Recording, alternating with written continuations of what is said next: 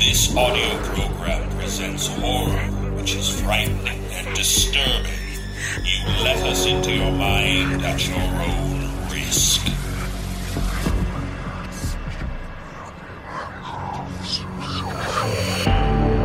As the sunlight fades to darkness, the frightful tales creep into your mind. It's time to give in to your fear, because tonight there will be no sleep. Brace yourself for the No Sleep Podcast.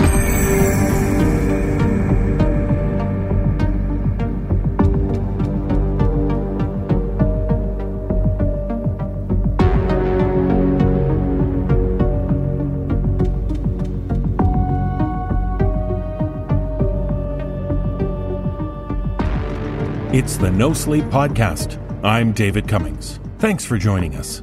On the show this week, we have 5 tales about dire disappearances, dreadful dreams, and deadly deliveries.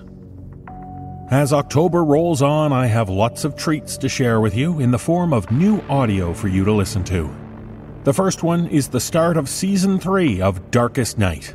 I know many of you got the first episode in your feed this week. Make sure you rejoin this creepy binaural audio experience for Season 3, featuring an all-star cast with many recognizable voices. The second is a brand new podcast featuring some familiar names.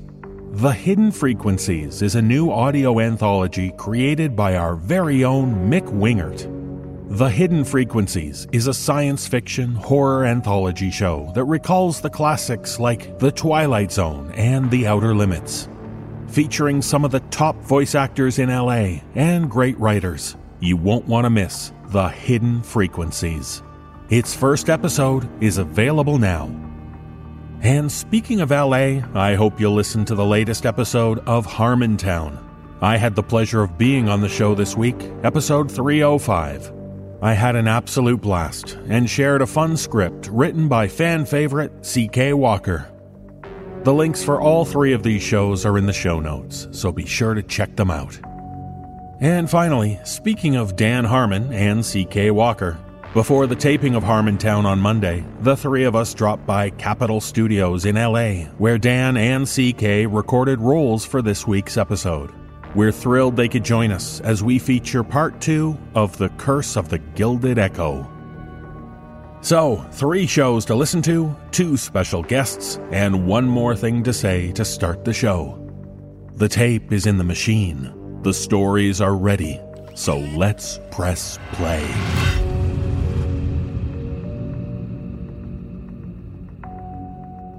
In our first tale, we meet a family with a rebellious teenage daughter. And as explained by author S.H. Cooper, after a particularly nasty family fight, the girl disappears, triggering a large hunt to find her, a hunt that went on for days and days. Performing this tale are Addison Peacock, Jessica McAvoy, Aaron Lillis, Mike Delgadio, and Atticus Jackson. So never stop looking, even when all hope is lost.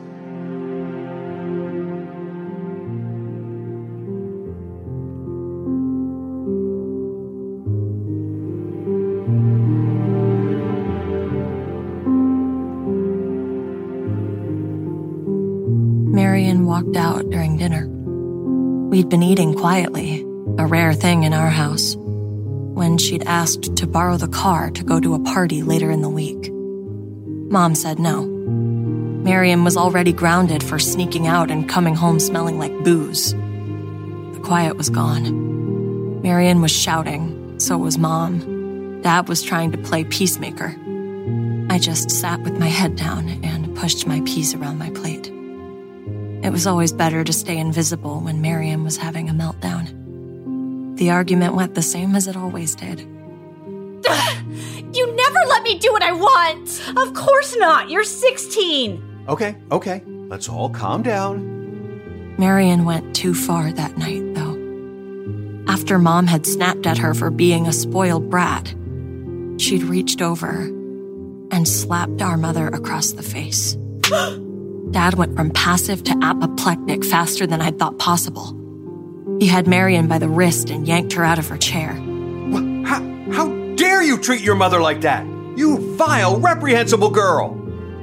She was as shocked as I was, I think, and stayed sprawled across the dining room floor for long, tense moments. When she found her voice again and tried to turn her anger on Dad, he drowned her out with furious shouting. I don't want to hear it. Whatever petty, childish excuses you're going to come up with. Enough, Marion. I'm sick to the back teeth of your bratty attitude. Neil, deep breaths. Come on, honey. It was Mom's turn to try and cool things down. Marion wasn't backing off, though. Her pride was at stake. I'm sick of being treated like a kid! Maybe I wouldn't act like a brat if you didn't try to force me to be one! You're fucking pathetic! Both of you! Marion, language! Oh, fuck off! Enough! While you're living under our roof, you show some respect, goddammit! I will! When you start showing me respect! Marion, we respect you. We just can't allow you to go... Save it with the sanctimony, Mother! You wouldn't even know what it's like to have a social life. I have slightly more aspirations than being a boring, dumpy housewife. Jesus Christ, you're pathetic. Well, that's it. Get to your room. Now! You do not treat your mother like that. Go on, get out. I'm sick of the sight of you. Fucking fine! I was surprised she listened. We sat in silence around the table, while the sounds of her strop echoed through the house. You okay, Lorraine? Mom nodded and looked at me with a rueful smile. Marion's handprint burned red on her cheek. Stay 10, Lexi. Don't become a teenager. It was hard to smile back. Just as we were finishing up, Marion reappeared long enough to tell our parents to go fuck themselves again, and stormed out of the house. Dad moved to follow, but Mom stopped him.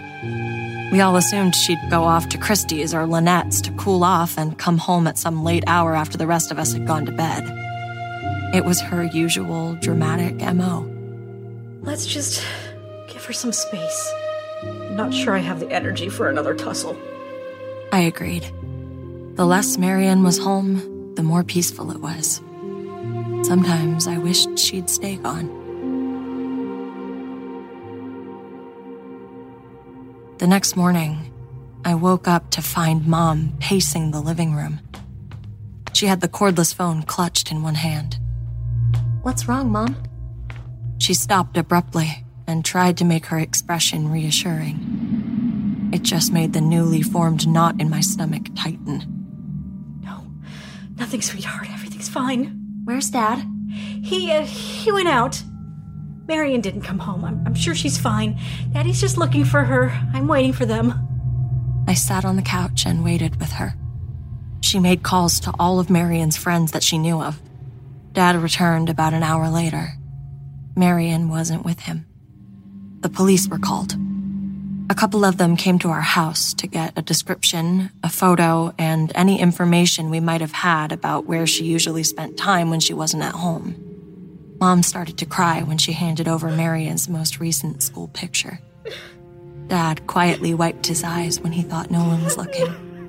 I clung to his waist, scared that my sister was going to be in trouble with the cops and upset that she was causing even more trouble than ever. Marion was labeled a runaway. I heard terms like at-risk youth and rebellious teen, but I didn't know what they meant. I also didn't know why my parents were taking turns blaming themselves and then each other for her leaving, only to hug and cry immediately after. I wasn't allowed to answer the phone or go out to play. I was told to stay in my room and entertain myself quietly. Dad took the van and disappeared for hours. When I found the courage to ask where he'd gone, Mom said he was looking for Marion. The first day was a blur of confusion and worry, of anger and fear. The next morning, after we'd received no news from Marion or the police, my parents organized a search party. It started out as just us, my grandparents, and the Zawinskis from next door. But by that afternoon, Half the neighborhood had joined us. We went down every street, up to every door, asked everyone we came across. But there was no sign of Marion. It went on like that for days. Hot and humid summer mornings gave way to stormy afternoons. We continued to look for her, even in the downpours. The police helped a little, but since she was a runaway, their interest in her case dwindled quickly. Still, our personal search widened more and more. Schoolyards, parks, downtown. A volunteer dive team combed the lake. Dad and Mom had never clung so tightly to each other as they did on that water's edge. My annoyance with Marion had turned to concern, and then to fear. She'd never been gone so long. She'd never just vanished. I didn't want her to stay gone anymore. I started to sleep on the floor of my parents' room. I knew something bad had happened to Marion, and a part of me thought that maybe it would happen to me too. Maybe a monster had gotten her, or one of those kidnappers that we were always warned about. I was afraid for her, and for myself, and for my parents who were starting to crumble bit by bit. A week after Marion disappeared, a group of hunters that Mom and Dad had reached out to met us on the edge of some woodlands. We'd searched some of it already, but it was dense and covered a large area. It was the last place in town we hadn't thoroughly searched, but we needed help. The hunters had driven hours and hours to get to us. They had brought their bloodhounds with them. With all that rainfall, I don't know what kind of trail they'll pick up, but we'll help how we can. Mom gave them one of Marion's shirts she'd taken out of her hamper. The dogs took turns giving it a good sniff and almost immediately began tugging at their leashes. We followed them for ages. They circled a lot, a signal they'd lost the scent, and we slowly inched our way into the woods. Southern scrubland is thick and difficult to traverse. Thorny bushes and stinging nettles scratched at our legs. The sun beat down on us, even through the treetops. We pushed our way in, deeper and deeper.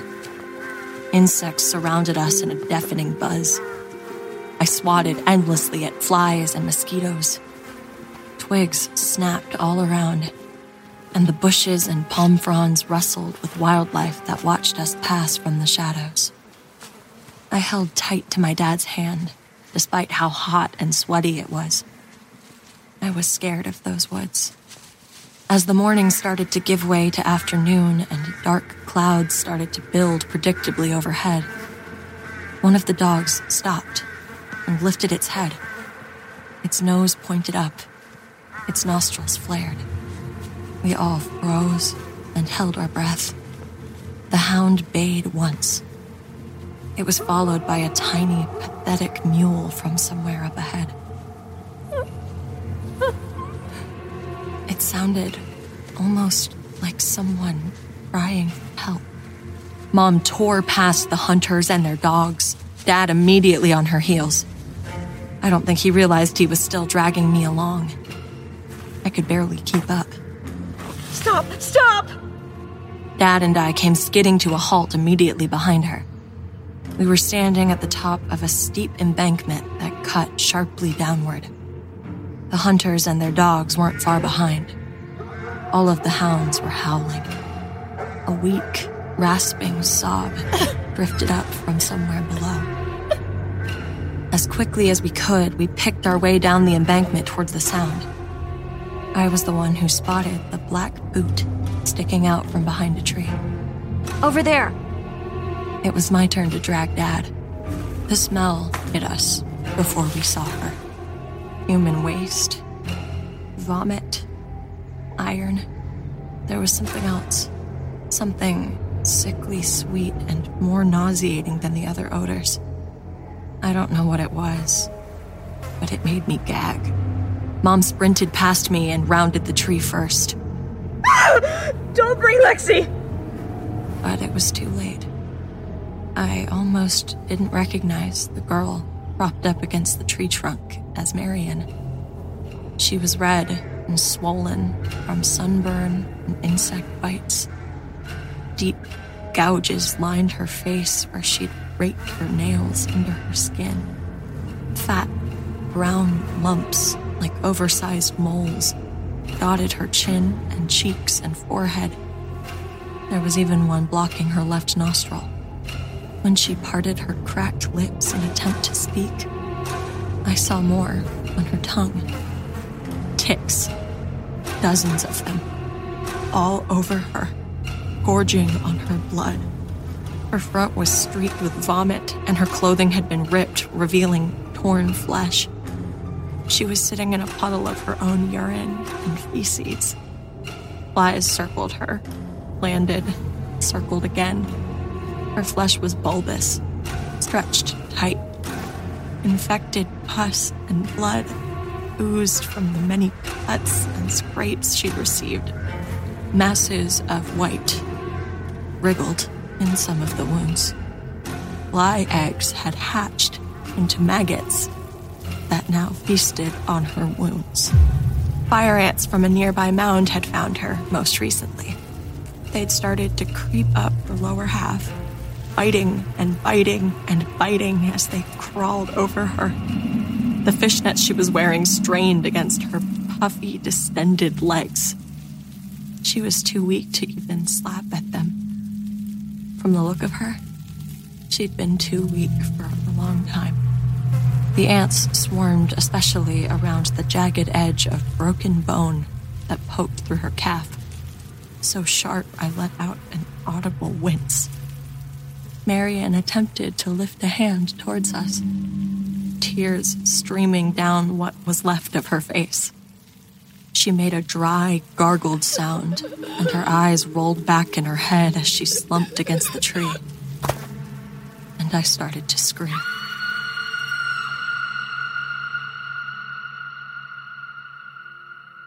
Marian almost died from her wounds.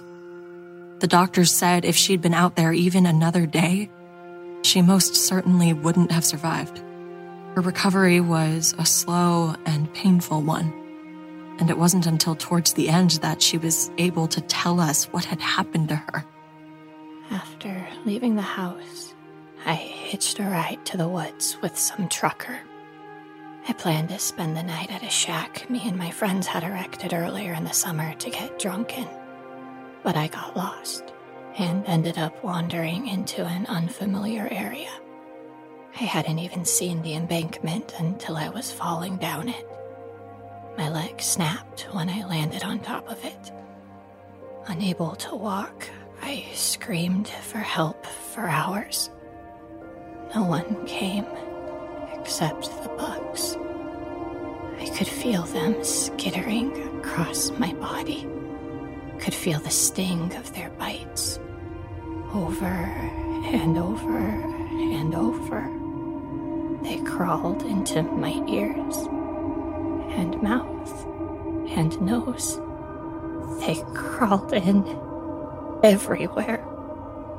They covered me. At first, I tried to get them off, but they kept coming. Mosquitoes, flies, ants, spiders. They crawled and they bit and they burrowed into my flesh. Into me. Inside me. At night, I could hear them surrounding me. In the dark, all I felt was pain and thousands of tiny legs. They never stopped moving. The maggots were the worst. The longer I was out there, and the more cuts I got as I dragged myself across the ground, the more they came. I survived on rainwater and the same insects that were feeding on me until you found me. By then, I hadn't had the strength to move for almost 3 days. I didn't expect you to come. I thought I'd die there, but not alone. I wasn't alone. My sister was never really okay again. She developed a phobia of woods and bugs. She was obsessed with them. haunted by them. At night, she'd thrash around, claiming that she could feel ants crawling over her. She drank water constantly to try and wash away the tickle of spider legs in the back of her throat. Anytime she cut herself enough to bleed, she'd wrap it in 6 bandages, no matter how small it was. Have to keep the maggots out. My parents put her in therapy and got her medication and did everything they could to try and help her. None of it was enough, though. We'd found Marion in time to save her body. But the insects never stopped eating away at her mind.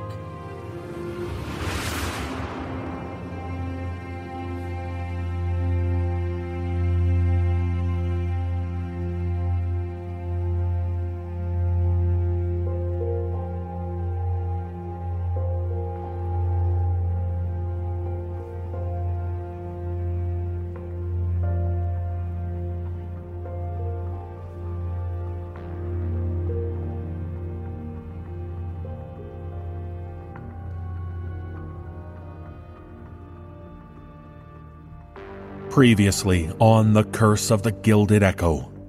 In the safety of a police interrogation room, Lily Amber reflects back on the events which turned her world upside down. Previously, all she had to worry about was the pervy Steve Borden, who, along with his sidekick Rodney, runs security at Amber Rapids University.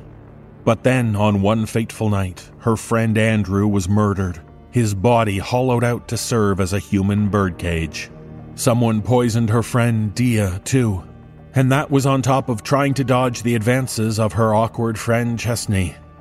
But while the students were hashing out their personal issues, Andrew's girlfriend Maggie was being hurled off the roof, her corpse decorated to look like a beautiful white dove. With the story recounted, Lily delivered the final shocking twist. She is the killer.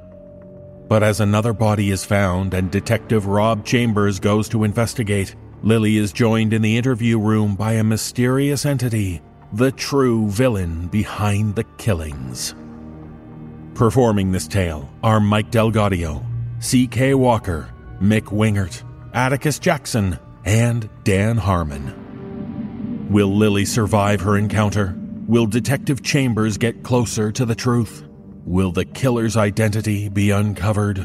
Find out in Part 2 of The Curse of the Gilded Echo.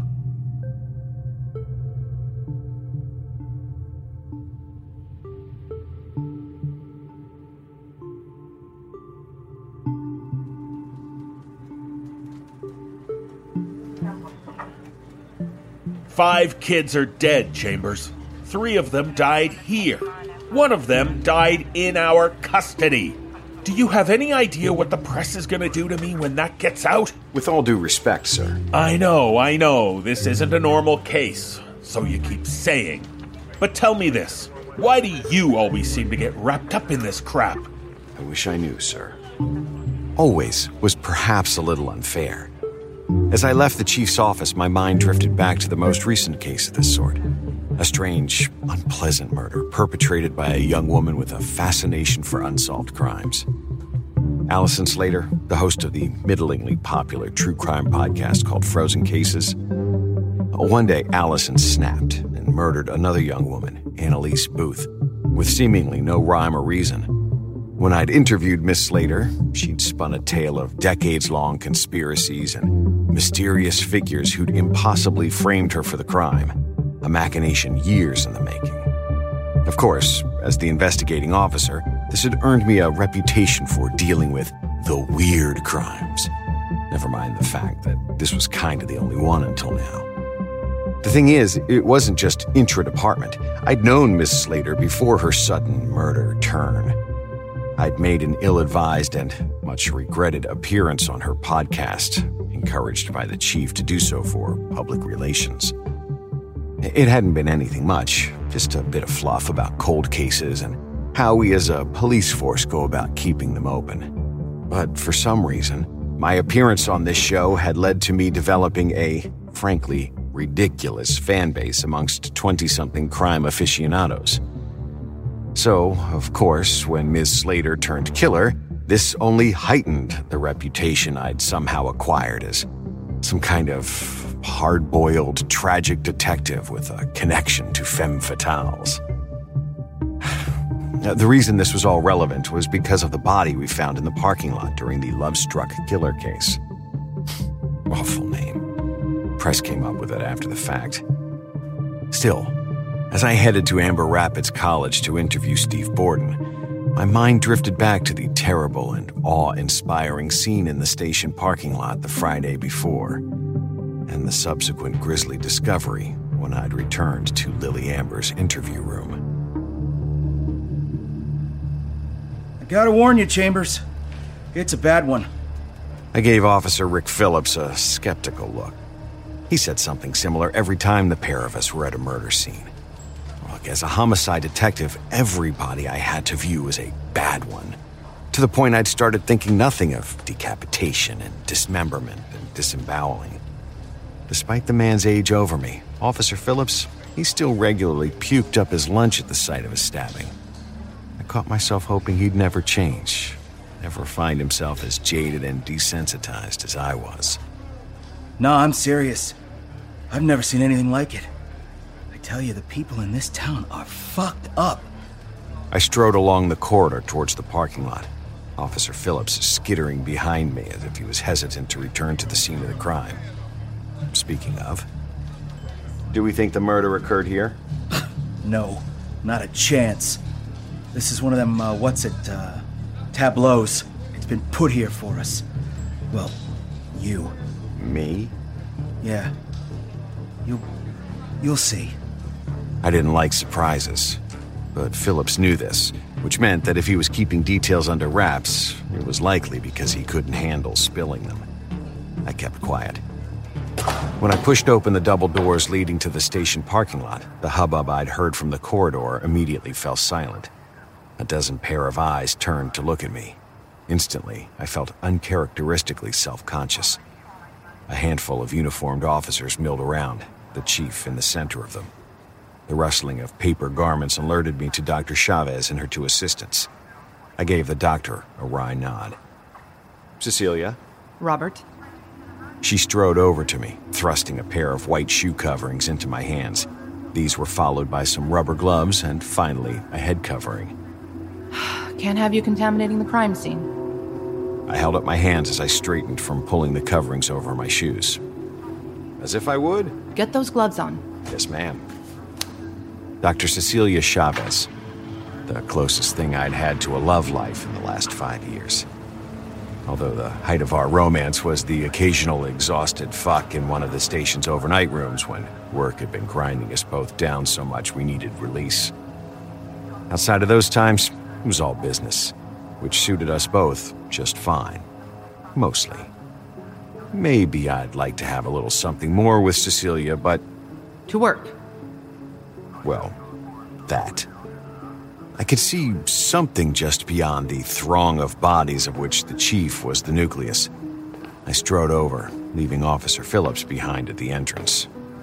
Chambers, about damn time. Sorry, Chief, I was with a well, goddamn. Lily Amber, she confessed.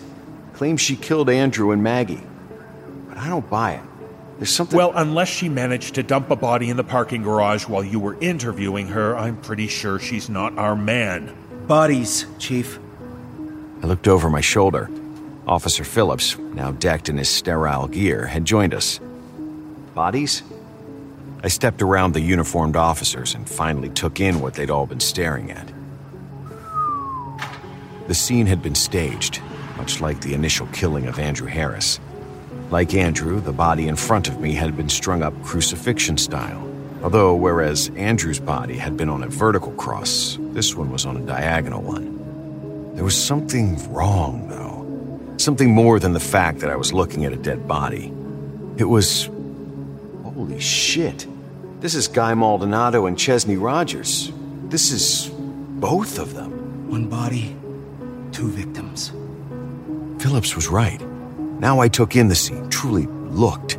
I could see what the killer had done, although the skill with which they'd done it was still beyond me. The two boys had been carved into pieces, Based on muscle and skin tone, I could just about identify the grisly jigsaw in front of me. Guy's right leg, Chesney's left. Guy's left arm, Chesney's right. The torso had been carved into 4 quarter pieces, each expertly stitched together, so you almost couldn't tell that they'd come from 2 guys with 2 different body types. Chesney's pale, thin chest with his pink nipple next to Guy's muscular pec looked obscene. The stomach had the look of collapsing in on itself, 6-pack abs next to thin, pasty flesh. My own stomach lurched as my eyes traveled over mismatched hips to the groin. A thick, tanned penis hung flaccid over much paler testicles. Guy's dick, Chesney's balls. I forced down the bile that rose in my throat. It's incredible. I knew what Chavez meant. The pieces of the body hadn't been stitched together. There was no ragged threadwork in sight. It looked like they'd been blended somehow.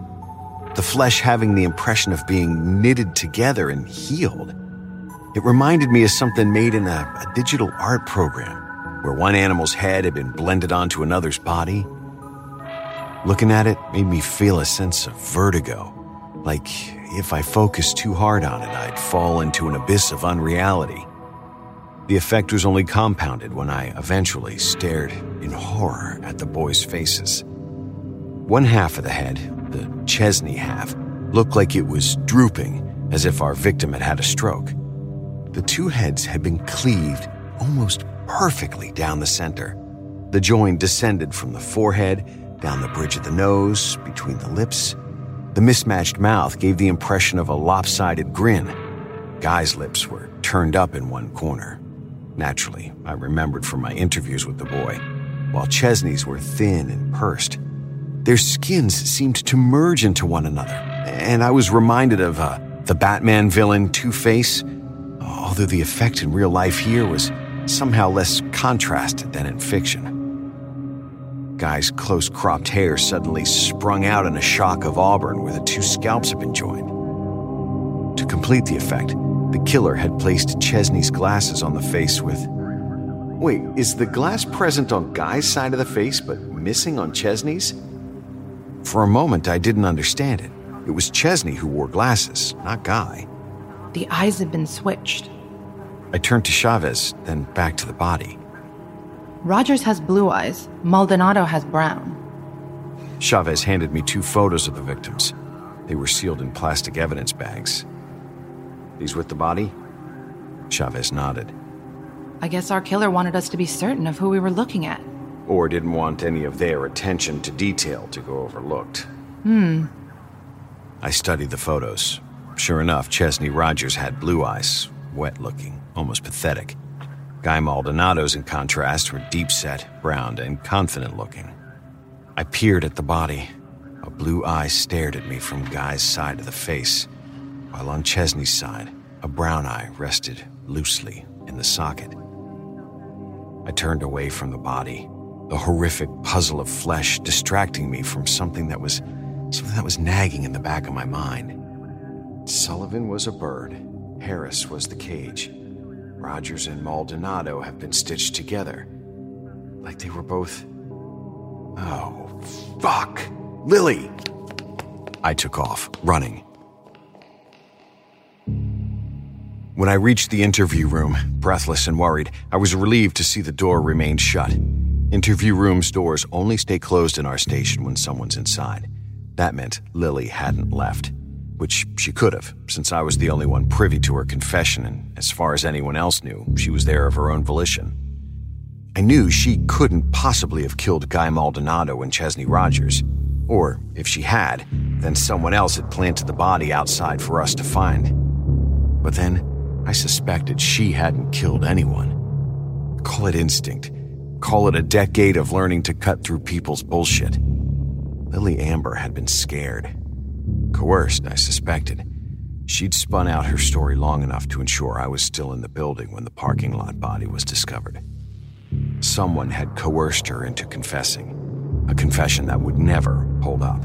So clearly the intent wasn't to frame her for the crime. It was simply to distract me long enough for the machinations to fall into place. And if my theory was correct regarding the killings, that each set of murders were about what I thought they were about, then Lily Amber was in danger. And the only way she could stay out of that danger was remaining in police custody.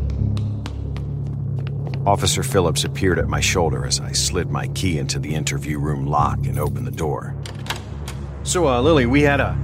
Holy fuck! Holy fuck! Someone call the paramedics! Somebody get me the paramedics! Now! I didn't know who I was shouting to. There was nobody around but me and Phillips. Fuck! Unlike Phillips, I was frozen in utter, horrified shock. Cold fear crept up my spine and I gave an involuntary shiver. The room was absolutely drenched in blood. The table, the chairs, the tape recorder, all of it soaked in crimson. Copper stench filled my nostrils. The blood glistened in the overhead lights, spray-coated the walls. This wasn't murder, it was butchery. With this much blood, I knew Lily must be dead. But from my position in the doorway, I couldn't see her, and I wasn't going to take that chance. So, ignoring the potential contamination, I stepped into the room. It took me a moment to see her. I scanned the room, then caught sight of movement over my left shoulder. I turned, only to come face to face with myself in the two-way mirror. But there was Lily. Or at least part of her. Lily was emerging from the mirror. She'd been stripped naked. Blood covered the entirety of her body. Her one visible leg was positioned as if she was stepping out of the mirror. Her arm was angled as if she was reaching forward or being pulled back. From what I could tell, the mirror wasn't broken. Somehow, her body was suspended against the glass. One leg, one arm, one shoulder, one hip, all of her head. Immediately, I could tell, Lily Amber had been torn in half, down the center, as if her legs had been tied to two wild horses who'd been sent running in opposite directions. My eyes averted from the horrifying scene. I stared at my own reflection in the glass, and instantly, with dawning horror, I realized where the other half of Lily's body would be. Moments later, the interview room and adjoining observation room had been cordoned off, both active crime scenes. While half the investigators worked to secure Guy and Chesney's bodies, the other half went about processing Lily's crime scene. I sat on the bench, my head in my hands, and nursed the coffee that a sickly-looking Officer Phillips had brought me. Dear Boss, dear Celebrity Detective, you like cold cases? I heard you on that podcast talking about how tirelessly you cops investigate unsolved crimes. Well, maybe you can solve this one. Keep digging, Detective Chambers. Maybe justice will finally be served. Arleth Winters. The letter had been found in an envelope addressed to me, alongside the photos of Chesney and Guy at the feet of the parking lot body. In my haste to get to Lily, I hadn't seen it. But eventually, Chavez brought it to me, and now I was racking my brains trying to make sense of it. The tape recorder in the interview room had been left running. I'd persuaded Officer Donnelly in evidence to make me a copy, and now a USB stick waited in my pocket. I hadn't listened to the tape yet, but the other detectives had assured me that I'd want to. I've never heard of an Arleth Winters. Well, they've clearly heard of you, Robert. Chavez dropped down beside me onto the overnight room cot. I wanted to reach out and touch her, but at the same time, I felt like if I felt any kind of human comfort right now, I'd break down. Chavez seemed to understand this and kept a respectable distance.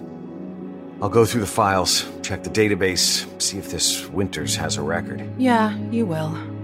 But tomorrow morning. You're burned out, Robert. Let the rest of us take it tonight. I looked at Chavez through eyes blurry with tiredness. My eyeballs burned. I'd been awake for 36 hours. It's not your fault. You know that, right? She died in our custody, in the most horrific way. How the fuck does something like that happen? How the fuck did the killer just stroll in there and tear her apart without anyone noticing? You need to listen to that recording. It's illuminating. I don't know what we're dealing with here. I rose, already reaching into my pocket for the USB stick. Chavez held out one hand to stop me. Not tonight. Jesus. Christ, I should know better than to suggest anything to you. Other guys are on it. Get some rest, Robert. Seriously. I wanted to rebel. I wanted to just push through and keep going. I wanted to hear what was on that tape.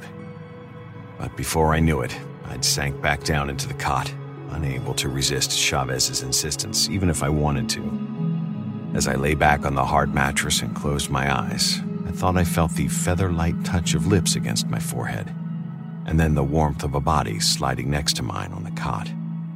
When I awoke later, the room was in total darkness, and I was alone.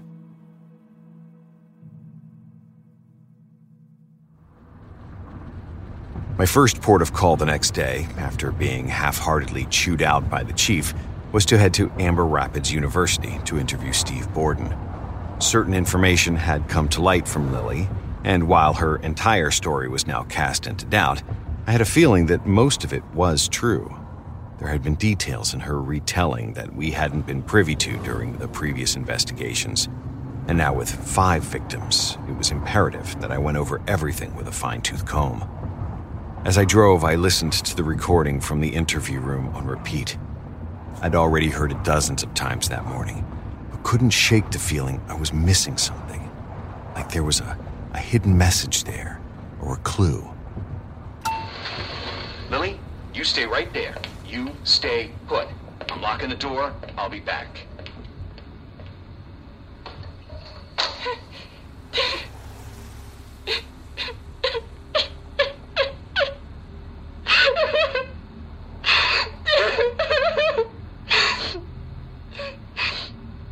You said you can see me. You said you're always watching. I didn't believe you, but now I do. I did what you said. I did everything you said. I kept him here till midnight. I don't understand why you wanted this. He doesn't believe my bullshit confession. But I did it. I did it anyway. You didn't say he had to believe me. Just, please. Please don't hurt us. Please. You promised. Please. Detective Chambers, I'm so sorry. I didn't mean... I'm sorry, I thought... Wait. Why are you here? How did you even get in here?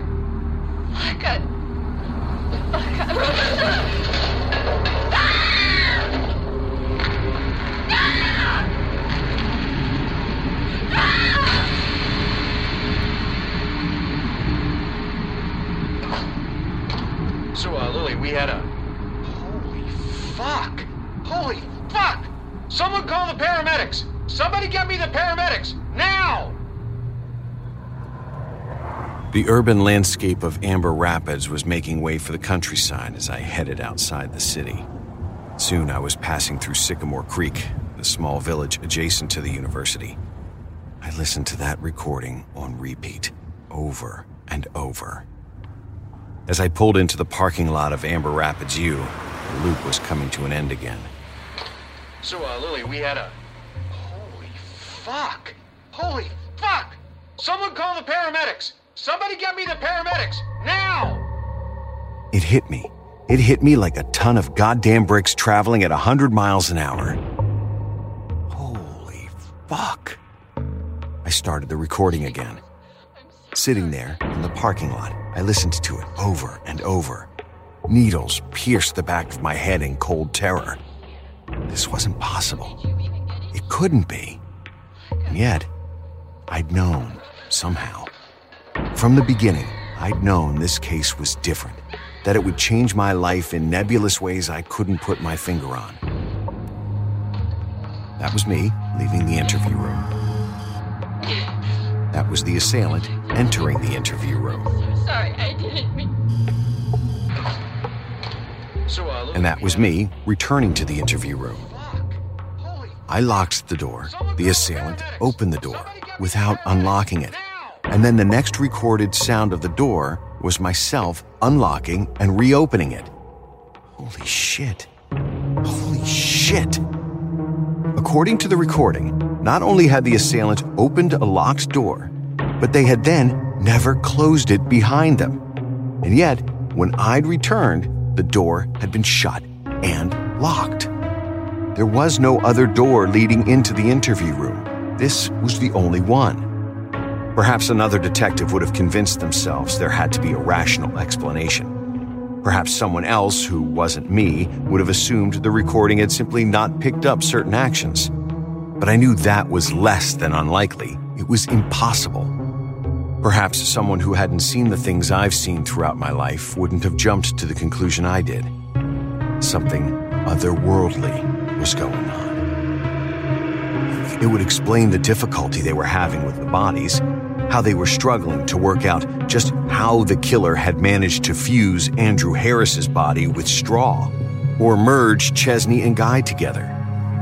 It would go some way to explaining the physical feat required to hoist Maggie Sullivan off the roof in full Dove regalia. And yet, despite my growing belief that a supernatural force was involved here, I still had the sense that our killer was distinctly, definitely human. The taunting letter, the passion in the crimes.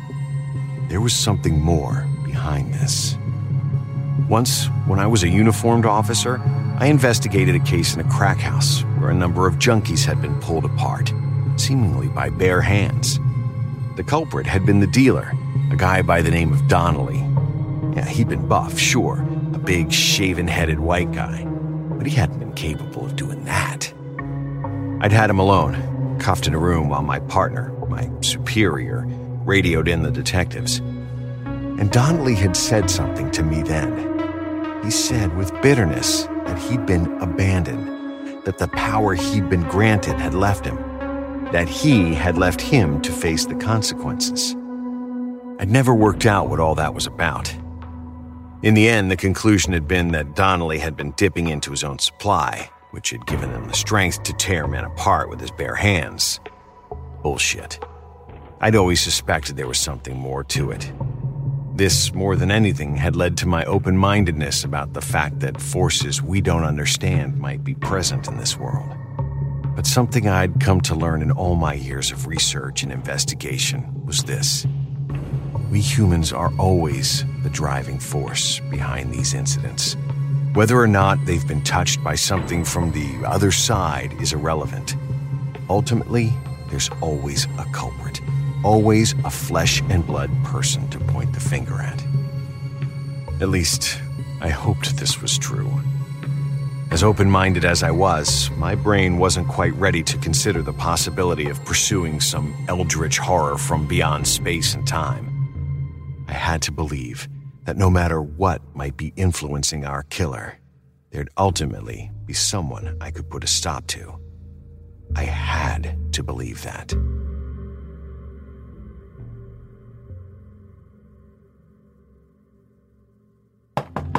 When I knocked on the door to Steve Borden's office, I received no reply.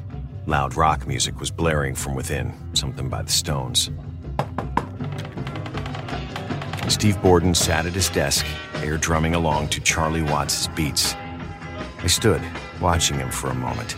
The enthusiastic disconnect between this odd scene and the horrific murders I was investigating momentarily dragged me to a strange, emotionless limbo. As such, I stood there, watching Borden for perhaps too long. Nodding his head violently, he caught sight of my reflection in the glass of a picture on his desk. I saw the man visibly jump, then whirl around in his swivel seat. Quickly, he stood up and said something, which I couldn't hear over the blaring sound of Mick Jagger's vocals. I raised a hand to my ear. Borden's eyes widened, then he reached out and shut off the stereo. An old portable CD player, I noted with a pang of nostalgia. When he turned back to me, the head of security's face was burning red. And for a moment, I thought he was going to respond angrily. Didn't see you there, Detective. I waved it away. Hey, if a man can't let loose and rock out to the stones in times of unspeakable tragedy, what's the point of living? Borden studied my face, as if trying to work out whether I was sincere or if my remark had been barbed. I wasn't entirely sure myself.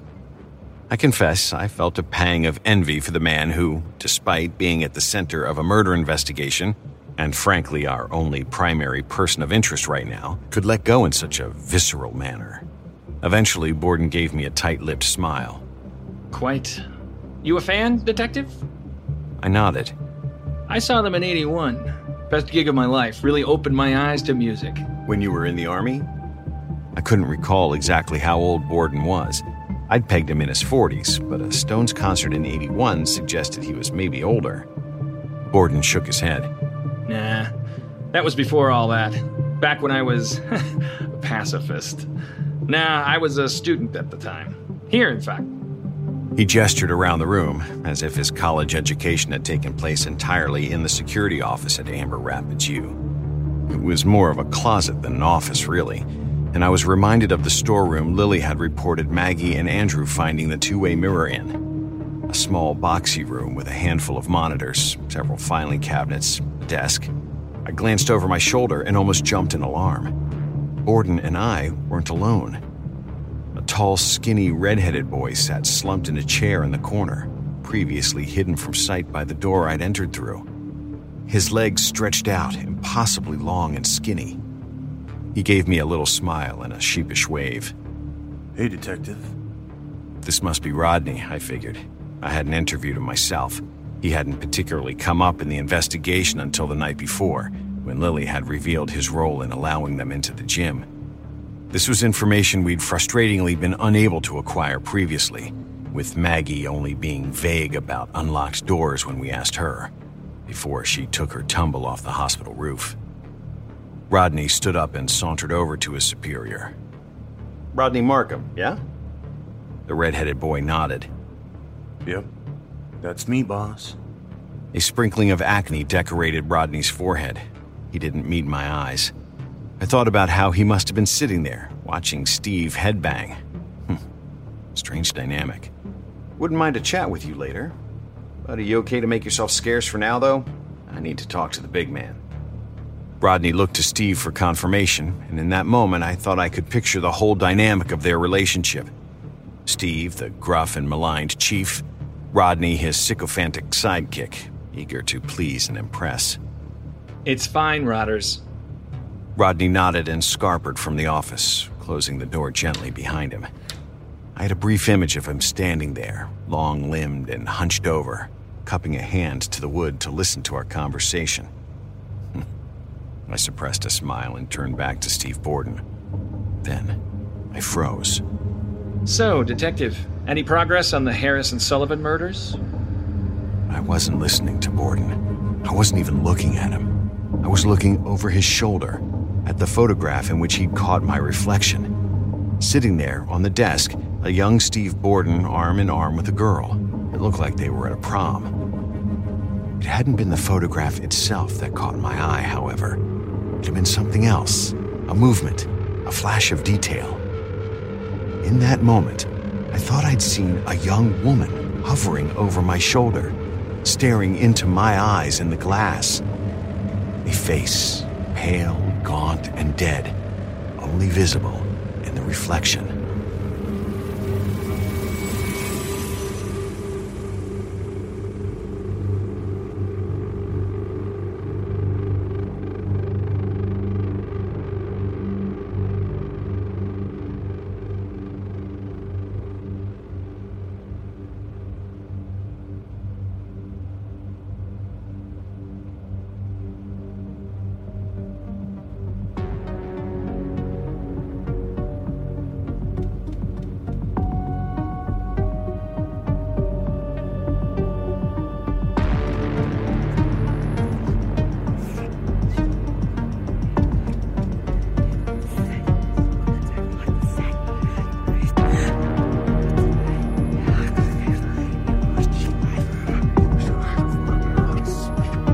We've run out of tape.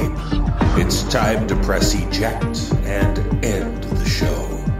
We thank you for letting us perform for you. If you would like to find out how you can hear the full-length versions of our audio program, please visit the NoSleepPodcast.com to learn about our Season Pass program. Over 60 hours of content for only $19.99. On behalf of everyone at the No Sleep Podcast, we thank you for listening. Join us again next week when we'll insert another tape and press play.